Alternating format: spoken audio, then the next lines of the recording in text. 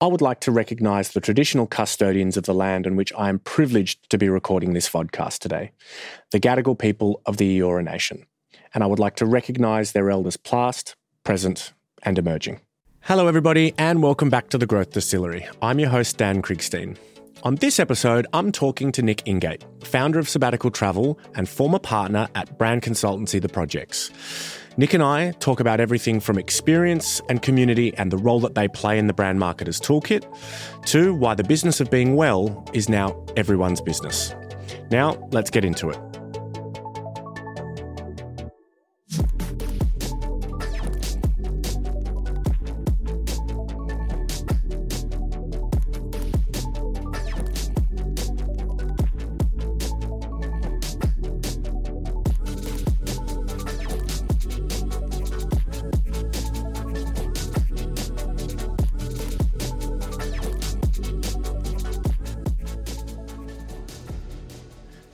Nick Ingate, welcome to the show. Dan, thank you for coming. So today we are here to talk about the business of being well. And I think that you've got an incredible story to tell in this space.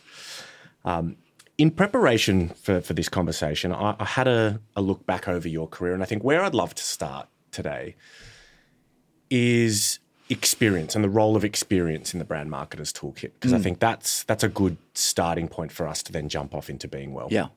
If I look back over your career has spanned a number of really, really interesting facets that orbit the power of experience in the brand marketer's toolkit. Was that, serendipitous opportunity? You jumping from role to role, from the projects all the way through to Highsnobiety and then now into Sabbatical Travel, or is that something that you've actively pursued? Yeah, love it. Well, thanks for having me here today. You're welcome. That journey that you speak of starts around 2010. It starts in California, where marketing dollars were coming from above the line and going to below the line. So it used to be called events, and then it started moving towards this notion of experiential marketing. And we were eating away at the above the line dollars and bringing them to the below the line. And the experience economy was born. And what a better place to do that than Los Angeles and then New York and then London and Sydney. So that's kind of where the journey started. And talk me through, I'd love to understand the magic behind the activation. Why was there that transition towards experiential marketing? We'd always start with the brief. So very similar to above the line campaigns. The brief would come through and it was around connecting with an audience. So we would often sit on the brand side of where the marketing dollars would go. Obviously, performance marketing and sales marketing important, but we were on that the warm and fuzzy end of where the dollars would go around building experience. Because as we know, if you walk into a space and there's an event designed for you, your five senses are activated. And what you get from that are these meaningful moments that you share, that you experience with your friends, your peers, your loved ones. And it's all around brands connecting with their audiences on a deeper level. It's funny you say that because we had Ricky Pierce on last episode talking about, particularly at the moment, the power of shared experience. Okay, so the career starts working on, these amazing brand activations, and then, moves into, the world of, Highsnobiety, right? Ultra high net worth youth. Right? Which I think is similarly in this space of creating experience, albeit through publication. Right. So after a decade of working in the luxury lifestyle space, we moved into Highsnobiety, and they are a Gen Z youth publication. And they were on a bit of a journey going from a publisher in the traditional sense, moving into Highsnobiety as brand. And Highsnobiety as a brand had more responsibility to build experience, to build community, and to change the thinking from eyeballs to customers. So I was really part of that journey to help open their business in Australia and open up APAC. And you're right, that Gen Z, how they think about luxury and what new luxury is to them is completely different to perhaps how you and I think about it and baby boomers. I'd love to double click on that on that juxtaposition of luxury across the age spectrum in a second. But before we do, I'd love to get your philosophy, or at least your perspective on, particularly now with where we are at 2023, why should experience matter, and matter in a big way, if you're a brand marketer trying to engage and talk to audiences authentically? Post-pandemic, we're all coming out of Zoom of death, and we have lost or put on pause the ability to connect with our peers.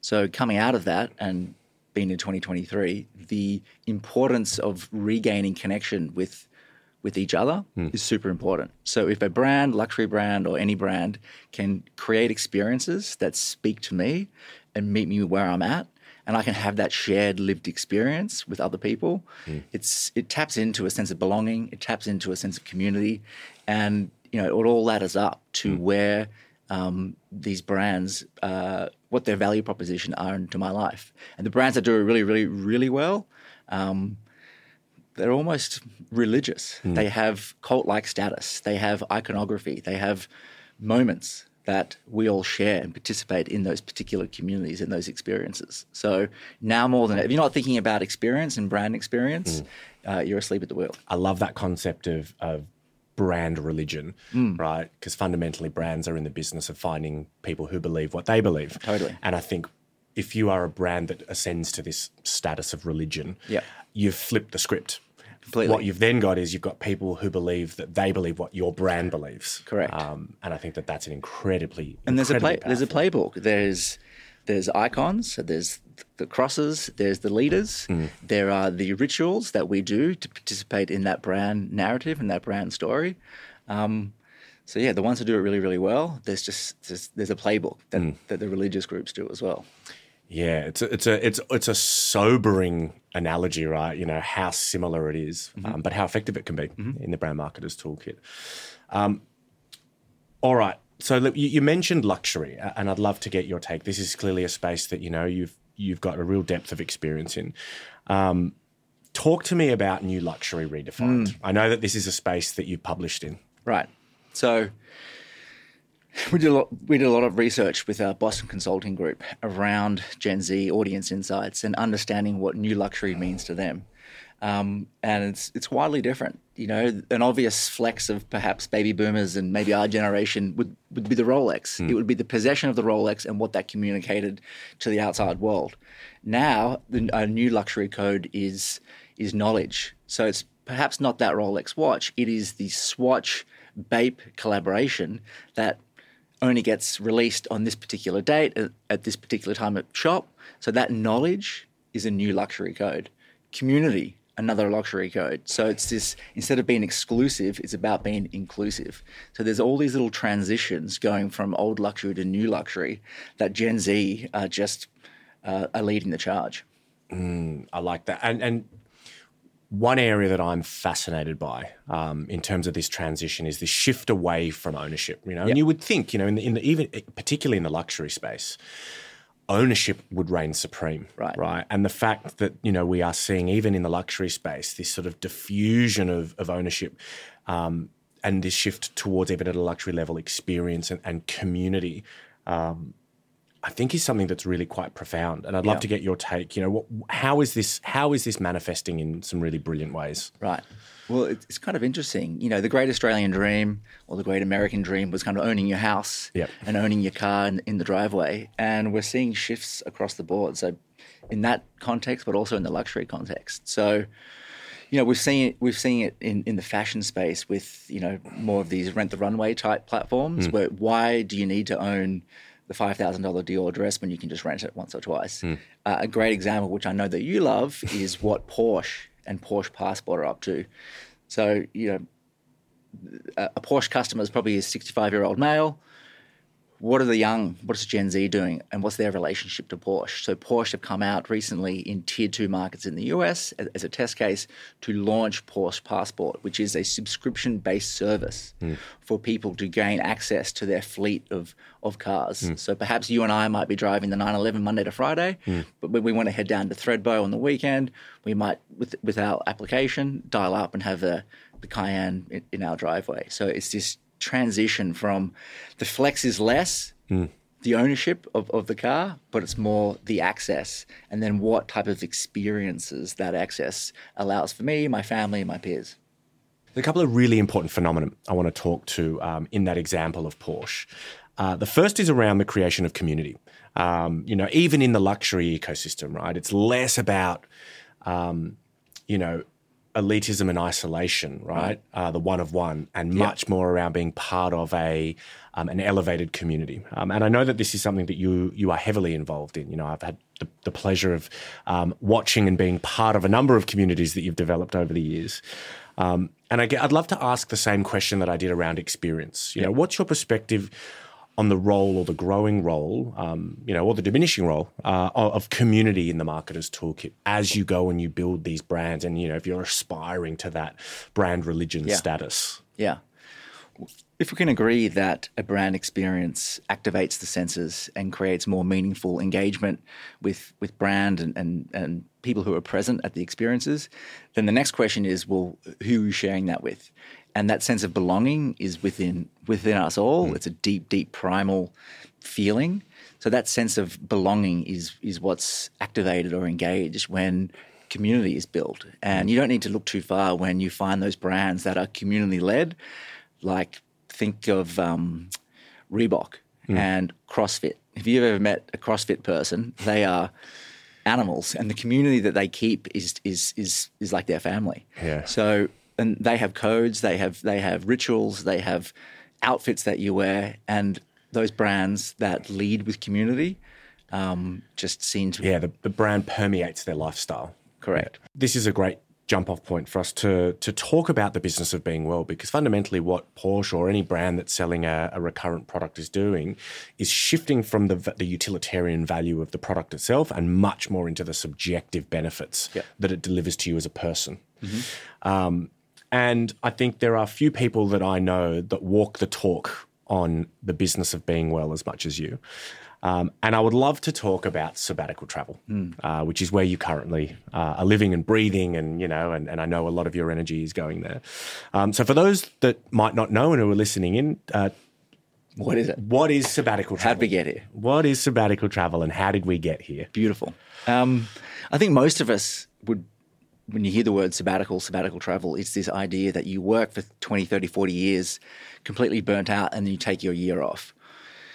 We're trying to reframe that and re-educate, because if you actually look at the word sabbatical, it's biblical reference, Sabbath, and what particular religion you're a part of. That's a Friday, that's a Sunday. That is an active weekly moment that one has to reflect and be with family. So it is not this notion that you bust your butt for 30 years and then take time off. We're trying to make it more of an active role in your life. So then what is sabbatical travel? We partner with professionals, clients, and we are helping them on their transformational journey. So what we're really trying to do here is engage clients who are on a path to be the best versions of themselves. And we partner with Mother Nature as our canvas for this growth. So we identify closer as a transformational business than we do a travel business. So we work with executives, we work with founders, we work with people in all layers of business to really identify what on their hierarchy of needs, what is self-actualization, what does a life well lived look like? Are you worthy of that life? And really get at people's core and allow them to share that with us, and then we design experiences based on that to achieve their full transcend themselves. And we do that in Australia, we do that in Africa, wherever it takes our clients. Wherever it resonates most. I mean, I love the concept. And everyone that I have spoken to, even in the preemption of this episode, has loved the concept. So how did it come about, right? Was this, is this just your trademark, preemption of the flood? No. Is it just, you trying to take a category and, altruistically, make people's lives better? Is it both? It's a good question. I guess it goes back to walking the walk. In the businesses that I've been involved with in the past, there was a white space, there was a business plan, there was strategy, and there was all that normal stuff. And I still think that's all a worthy cause. This is not that.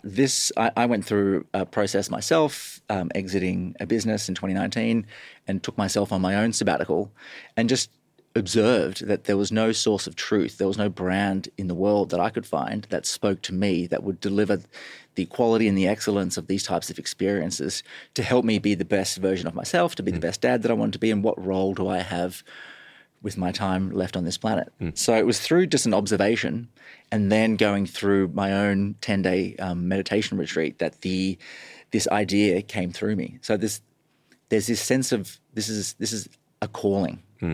And I'm in service to this greater idea of bringing transformation to the world, as there are many other products and services and books and podcasts that are in this same space.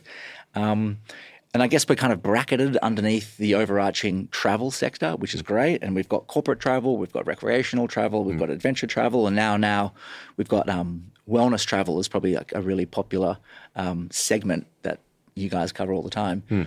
I would say we're the next step inward from where wellness travel stops, and then we kind of pick up, and it's really tailored, really personalized experiences on your path to be the best version of yourself. This idea that we are on a path to be the best version of ourselves, we're one of the tools in the toolkit. And if we're lucky enough to work with you, we just unlock Mother Nature's amazing healing powers. And that's our dance floor for transformation. Yeah, I love it.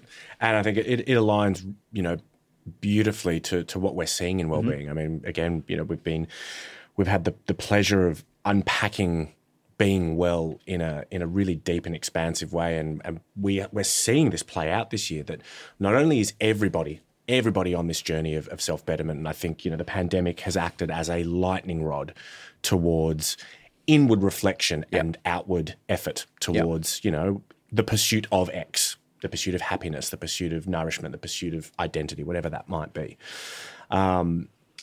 And we see this play out even in the things that people can and can't live without. Last month we were talking about, the essentials and what makes something essential, and travel and well-being. I like that. Netflix. Yeah. Core essential. I relate. Yeah. And I think what you've stumbled upon, ironically, is at the nexus of, I would say, all four of those tectonic shifts that we saw.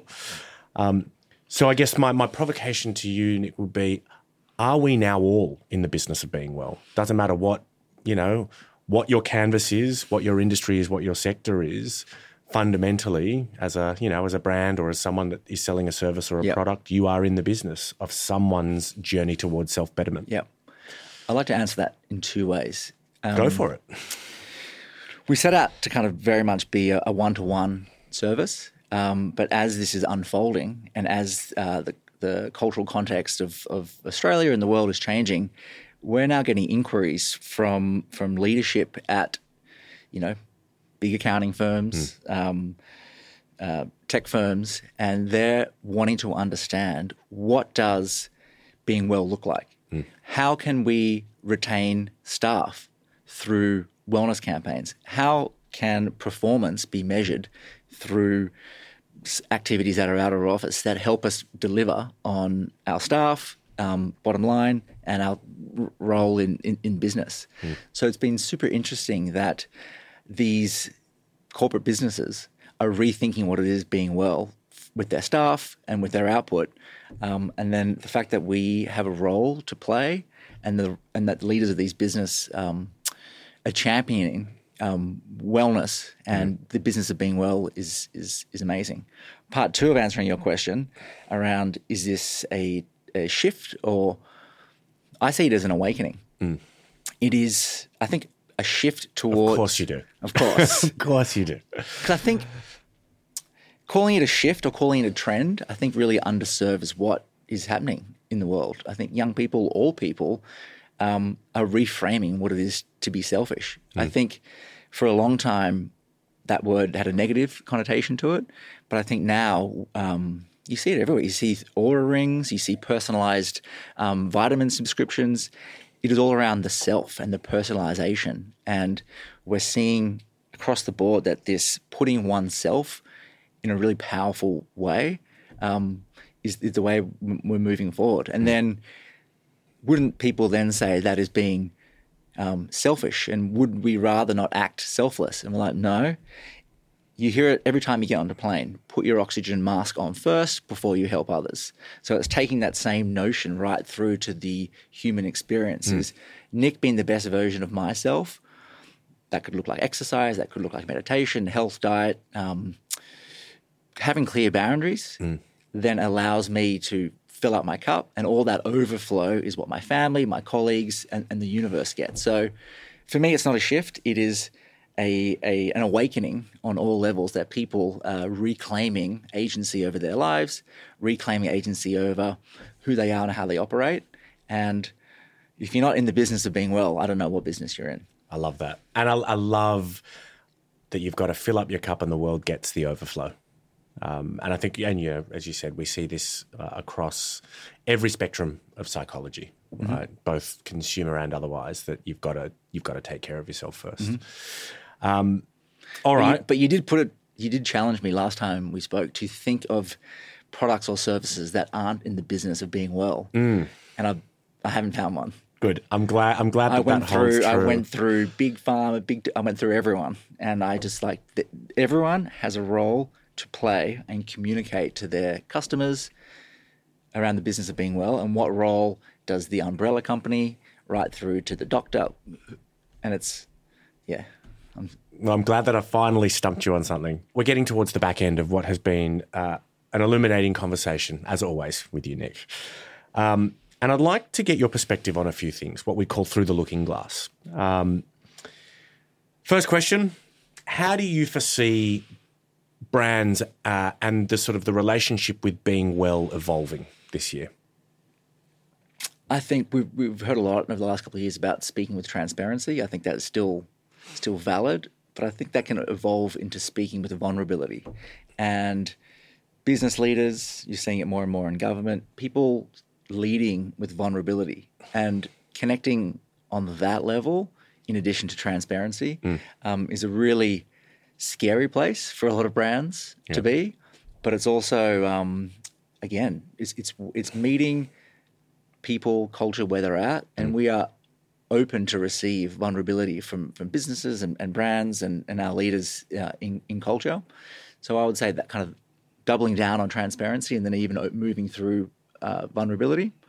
And also going back to grassroots basics. So maybe dial down the sales messaging and the performance messaging, particularly as we're going through maybe some tightening of the wallets, but really dialing up your brand comms and you're playing it for the long term. So really doubling down on those stories, those experiences, those ways to connect without your sales messaging.